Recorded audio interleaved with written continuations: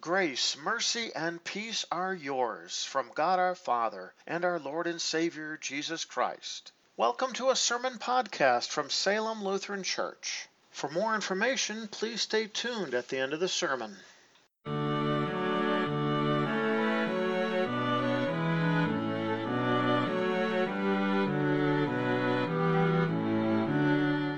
The Old Testament lesson for this first Sunday after the Epiphany, the baptism of our Lord, is found in the book of Isaiah, chapter 49, beginning at the first verse. Listen to me, you coastlands. Pay attention, you faraway peoples. The Lord called me from the womb. When I was inside my mother, he mentioned my name. He made my mouth like a sharpened sword. He hid me in the shadow of his hand. He made me a polished arrow. He concealed me in his quiver. He said to me, "You are my servant Israel, in whom I will display my glory." But I said to myself, I have labored in vain. I spent my strength and came up empty, with nothing. Yet a just verdict for me rests with the Lord, and my reward is with my God. But now the Lord who formed me from the womb to be his servant, to turn Jacob back to him, so that Israel might be gathered to him, so that I will be honored in the eyes of the Lord, because my God has been my strength. The Lord said, "It is too small a thing that you should just be my servant to raise up only the tribes of Jacob, and to restore the ones I have preserved in Israel. So I will appoint you to be a light for the nations, so that my salvation will be known to the ends of the earth." The word of the Lord. The second lesson is found in Romans chapter 6, beginning at verse 1. What shall we say then? Shall we keep on sinning so that grace may increase? Absolutely not. We died to sin. How can we go on living to it any longer? Or do you not know that all of us who are baptized into Christ Jesus were baptized into his death? We were therefore buried with him by this baptism into his death, so that just as he was raised from the dead through the glory of the Father, we too would also walk in a new life. For if we have been united with him in the likeness of his death, we will certainly also be united with him in the likeness of his resurrection. We know that our old self was crucified with him to make our sinful body powerless, so that we would not continue to serve sin. For the person who has died has been declared free from sin. And since we died with Christ, we believe that we will also live with him. We know that since Christ has been raised from the dead, he will never die again. Death no longer has control over him. For the death he died to sin once and for all. But the life he lives to God. In the same way also, consider yourselves dead to sin, but alive to God in Christ Jesus. The word of the Lord. The Holy Gospel according to St. Mark, the first chapter, beginning at the 4th verse. John appeared, baptizing in the wilderness and preaching a baptism of repentance for the forgiveness of sins. The whole Judean countryside and all the people of Jerusalem were going out to him. They were baptized by him in the Jordan River as they confessed their sins. John was clothed in camel's hair, and he wore a leather belt around his waist. He ate locust and wild honey. He preached, "One more powerful than I is coming after me.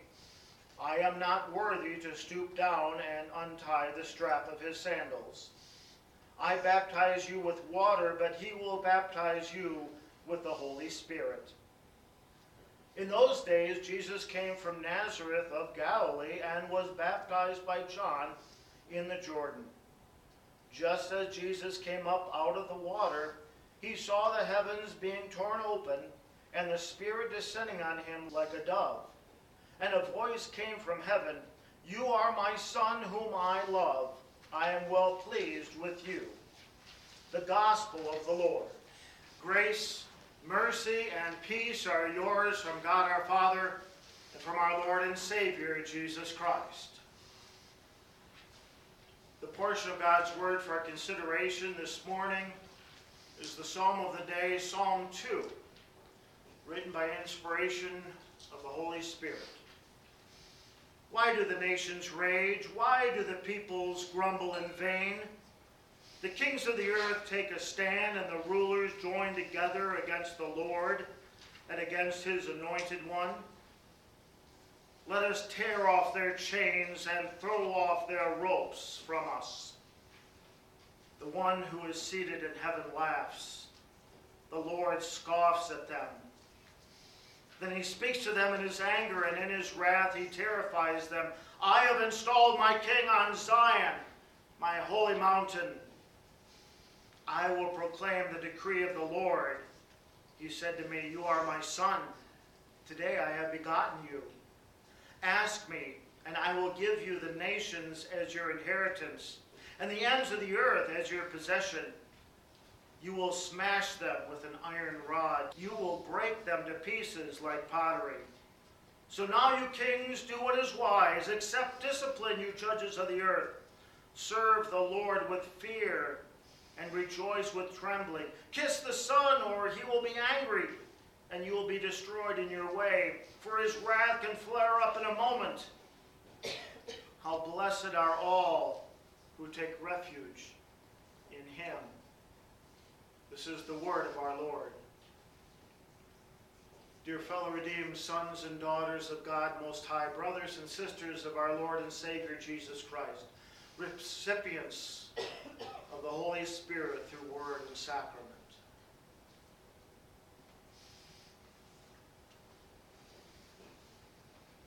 Do you dread turning on the news? I don't even watch the news anymore. What blasphemy will be presented to us today? As it seems, not only our own nation, but all the various nations of the world seem to be hurtling farther and farther away from God's plan. As the world seems to be spinning out of control, as things aren't what they used to be. And it seems to get worse and worse and worse. And it seems that nobody is getting, so to speak, their comeuppance.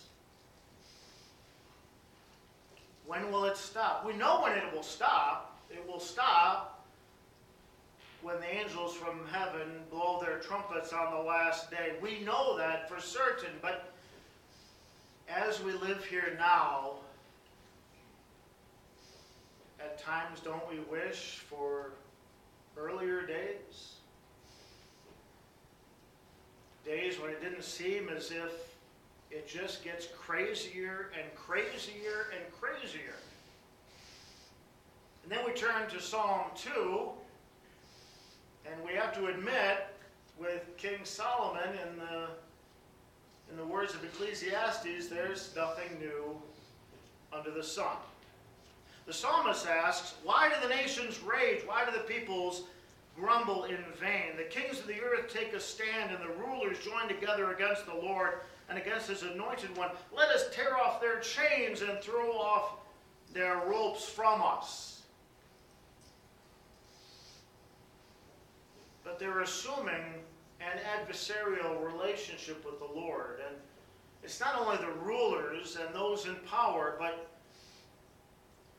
don't we often hear that from people? And maybe we're often tempted to think that ourselves about the relationship that even we might have with the Lord. being a Christian, it can be burdensome at times, we might be tempted to think. To live under God's law, to not enjoy life. Harkens back to the temptation that Satan had for Eve and also for Adam in the Garden of Eden. To just be free from it all, to live as we want to live, to throw off those so-called shackles that we might imagine that God's law places on us. But that's not how God treats us. Even though we might be tempted to think that way, and the psalmist says the nations, the kings of the earth are acting that way, seeing God as a cruel overlord, as an evil taskmaster, as saying, you have to live thus and so, and thou shalt not. But yet, what did Jesus come to do? Did he come as a second lawgiver? Did he come as a second Moses to hand down even more laws? No. He came to set us free. He came to set the world free from sin, from the terror and from the shackles that were there because of sin, because of the disobedience against God. Yet the psalmist goes on to say, to those who would rebel against God, and even those in power who would rebel against God, that the one enthroned in heaven laughs, the Lord scoffs at them. And the words here in Hebrew are not just a slight chuckle. These are laughs and scoffs of derision. And they're not just one time. They are ongoing. The Hebrew verb makes that very clear. It's not just a one-time action. It's an ongoing action on the part of the Lord, really saying, you think you're in charge? Really? You really think you're in charge? The Lord would say to those who would stand against him, who would plot against the Lord, even in their rage and their anger. Now for us, as Christians, who look to the Lord for comfort, even in these days when we may be afraid even to turn the news on for fear of what we're going to see, these are words of comfort. Because the Lord reminds us who is in control. Who is laughing and scoffing at those that would say, no, we're going to throw off the control of the Lord. We're going to be the ones in control. And even though they may seem to be in control for a short time, the Lord is ultimately in control, because he goes on to say he speaks to them in his anger, and in his wrath he terrifies them. And for the unbeliever this would be terror, but for the believer, for those who look to the Lord in faith, for those who look to the Lord for comfort in difficult times, for those who look to the Lord for shelter, when all of the world seems to be off of its hinges, the Lord says, I have installed my king on Zion, my holy mountain. And who is that king? Who has the Lord installed? Who did the Lord say in Mark chapter 1? We heard just earlier. You are my son. With you I am well pleased. The Lord thundered from heaven, the voice of the Father. The Holy Spirit coming down in the form of a dove. And who was that standing in the Jordan? Next to John the Baptist? That is Jesus, the Son of God, come to be our Savior. A message of great joy for us. A message of joy knowing God is in control, and God is the one calling the shots, and God is the one with the plan, and God is the one who has done this. In fact, when he says, I have installed my king on Zion, my holy mountain. In the words of the psalmist, it appears in the future. For us, it's in the past. But the point is, this is a certain and done deal. Whether for the believers in the Old Testament, for whom it was in the future, or for us who look back at the birth of the Savior on Christmas, the baptism of the Savior at the Jordan, the crucifixion, death, and resurrection of the Savior on Good Friday and Easter. This is a done deal. When Jesus cried out on the cross, "It is finished," it's done. No more payment remains. He is the one set in place by God the Father. He is the one who fulfills God's plan. He is the one who has won for us salvation, and He is the one who is in charge. And we take comfort in that when we see a world spinning out of control. We may be tempted to think all is lost. The Lord is the one in control. The psalmist goes on and says, "I will proclaim the decree of the Lord. He said to me, 'You are my son. Today I have begotten you. Ask me, and I will give you the nations as your inheritance, and the ends of the earth as your possession. You will smash them with an iron rod. You will break them to pieces like pottery.'" Yes, there is judgment. Sadly, judgment for those who do not believe. For those who do not see Christ as the Savior. For those in the first verses of Psalm 2 who may rise up in rebellion against the Lord. So what are we to do? Are we to stand by and simply wring our hands and say, "Well, there's not really anything I could do"? Brothers and sisters in Christ, we have the Word. We have the Word. We can invite. We can tell others of the Savior. The message that we so cherish is not ours, not to cherish and then just to hold on to as if it's a possession that we dare not share. But if we know others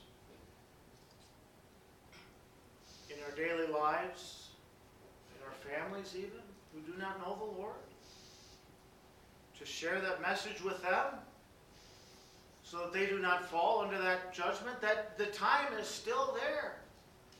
The time of grace still exists. The trumpet has not yet been blown. The last day is not here. But the Lord makes it very certain there will be judgment.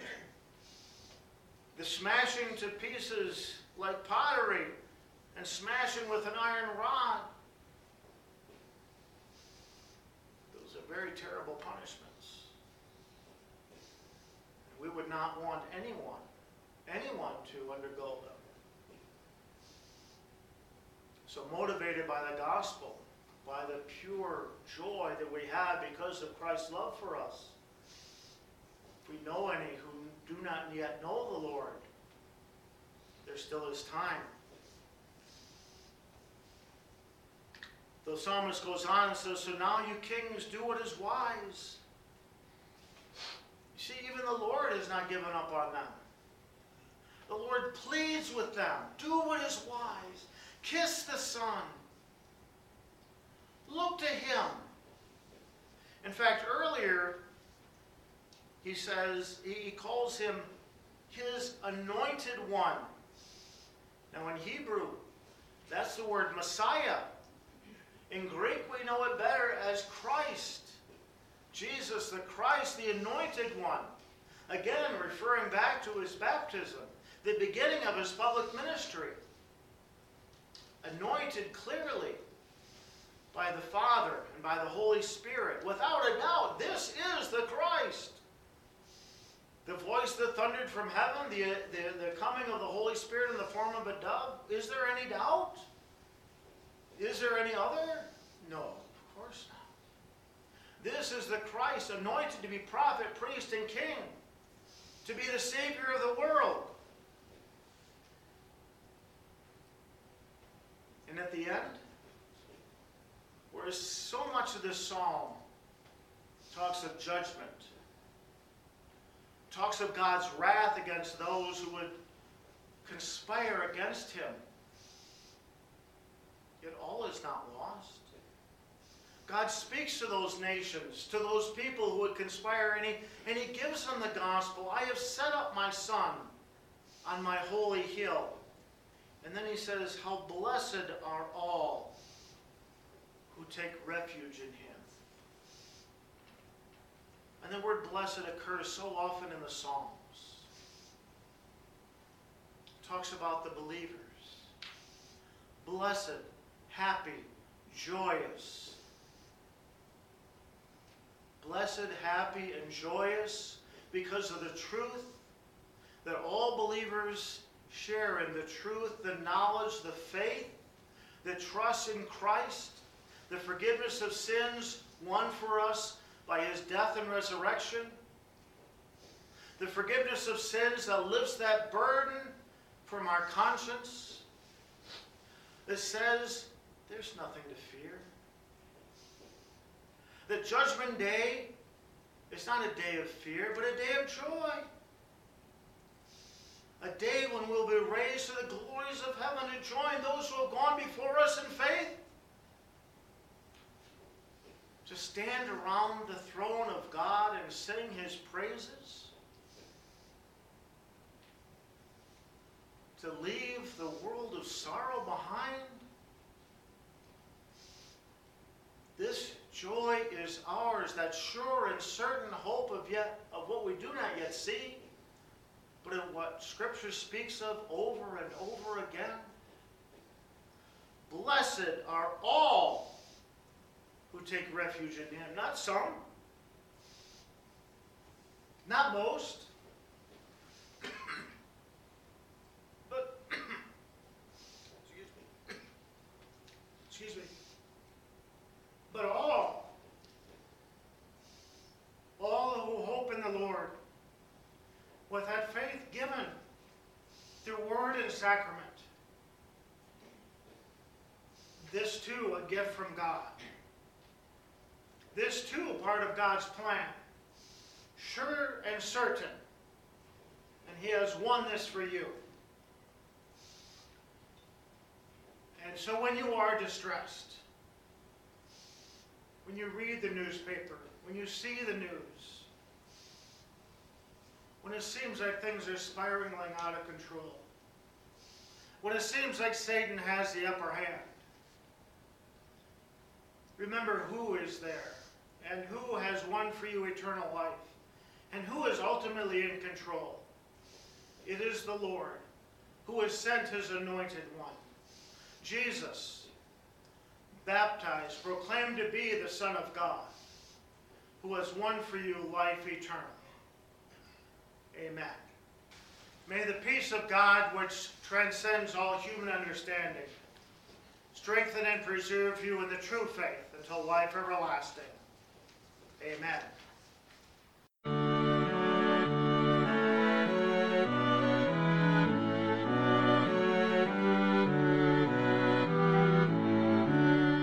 Thank you for taking the time to listen to a sermon podcast from Salem Evangelical Lutheran Church. If you have any further questions or would like to learn more about Salem Lutheran and its ministry, please check out our website at www.salemevlutheran.org. Once again, that is www.salemevlutheran.org. May God bless you today and every day.